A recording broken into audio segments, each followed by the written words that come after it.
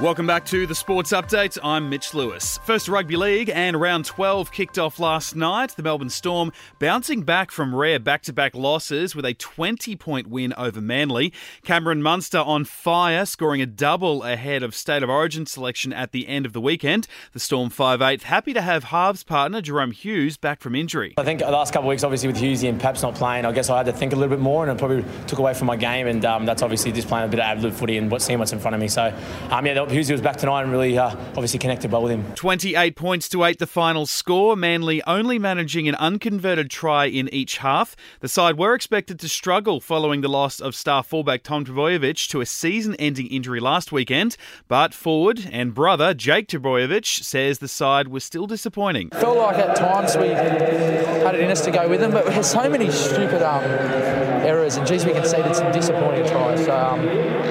It wasn't a great night, to be honest, and the second half was pretty deflating, to be honest. Tonight, competition leaders, the Penrith Panthers, are home to the North Queensland Cowboys, who are down some key troops for the early match. The Brisbane Broncos home to the Gold Coast Titans in the primetime game. Injured captain Adam Reynolds and Payne Haas himself adamant the Ford will run out for the Broncos tonight, after contract negotiations exploded yesterday with news that Haas had requested a release from the remaining 2.5 years of his contract. Rumours have Haas's management previously asking for a significant upgrade in a contract that is already worth $750,000 a season and $800,000 for 2023 and 24.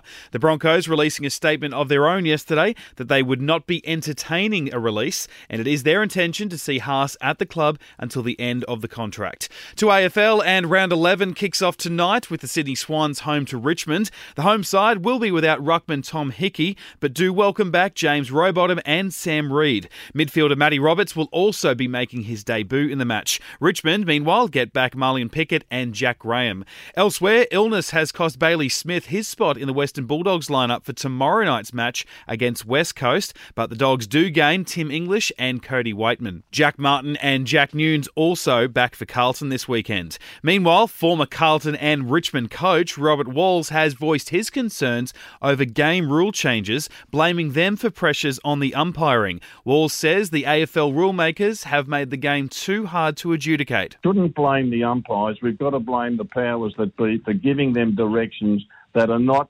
conducive to players, supporters in particular, enjoying the game. Over to the French Open, and world number 2 Daniil Medvedev has advanced to the third round. Medvedev happy with the win, and the crowd still upset with the Oz Open spectators. Talking about Australian crowd, it was just this year. If not, usually I'm super happy to come to Australia, play there. So let's see how it's going to be next year.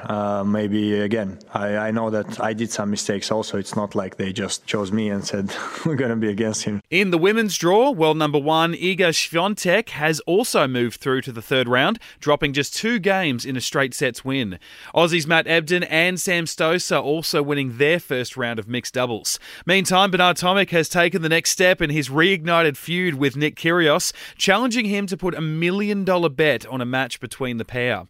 And in basketball, the Boston Celtics have taken the series lead over the Miami Heat in their NBA Eastern Conference Finals after a 93-80 Game 5 win yesterday. Game 6 is on tomorrow morning Australian time. While on the other side, Golden State Warriors can claim their series against the Dallas Mavericks today when they take a 3-1 series lead into the 5th match of the Western Conference. That's the latest from the Nova Podcast News team. We'll see you tomorrow morning for another episode of the Sports Update.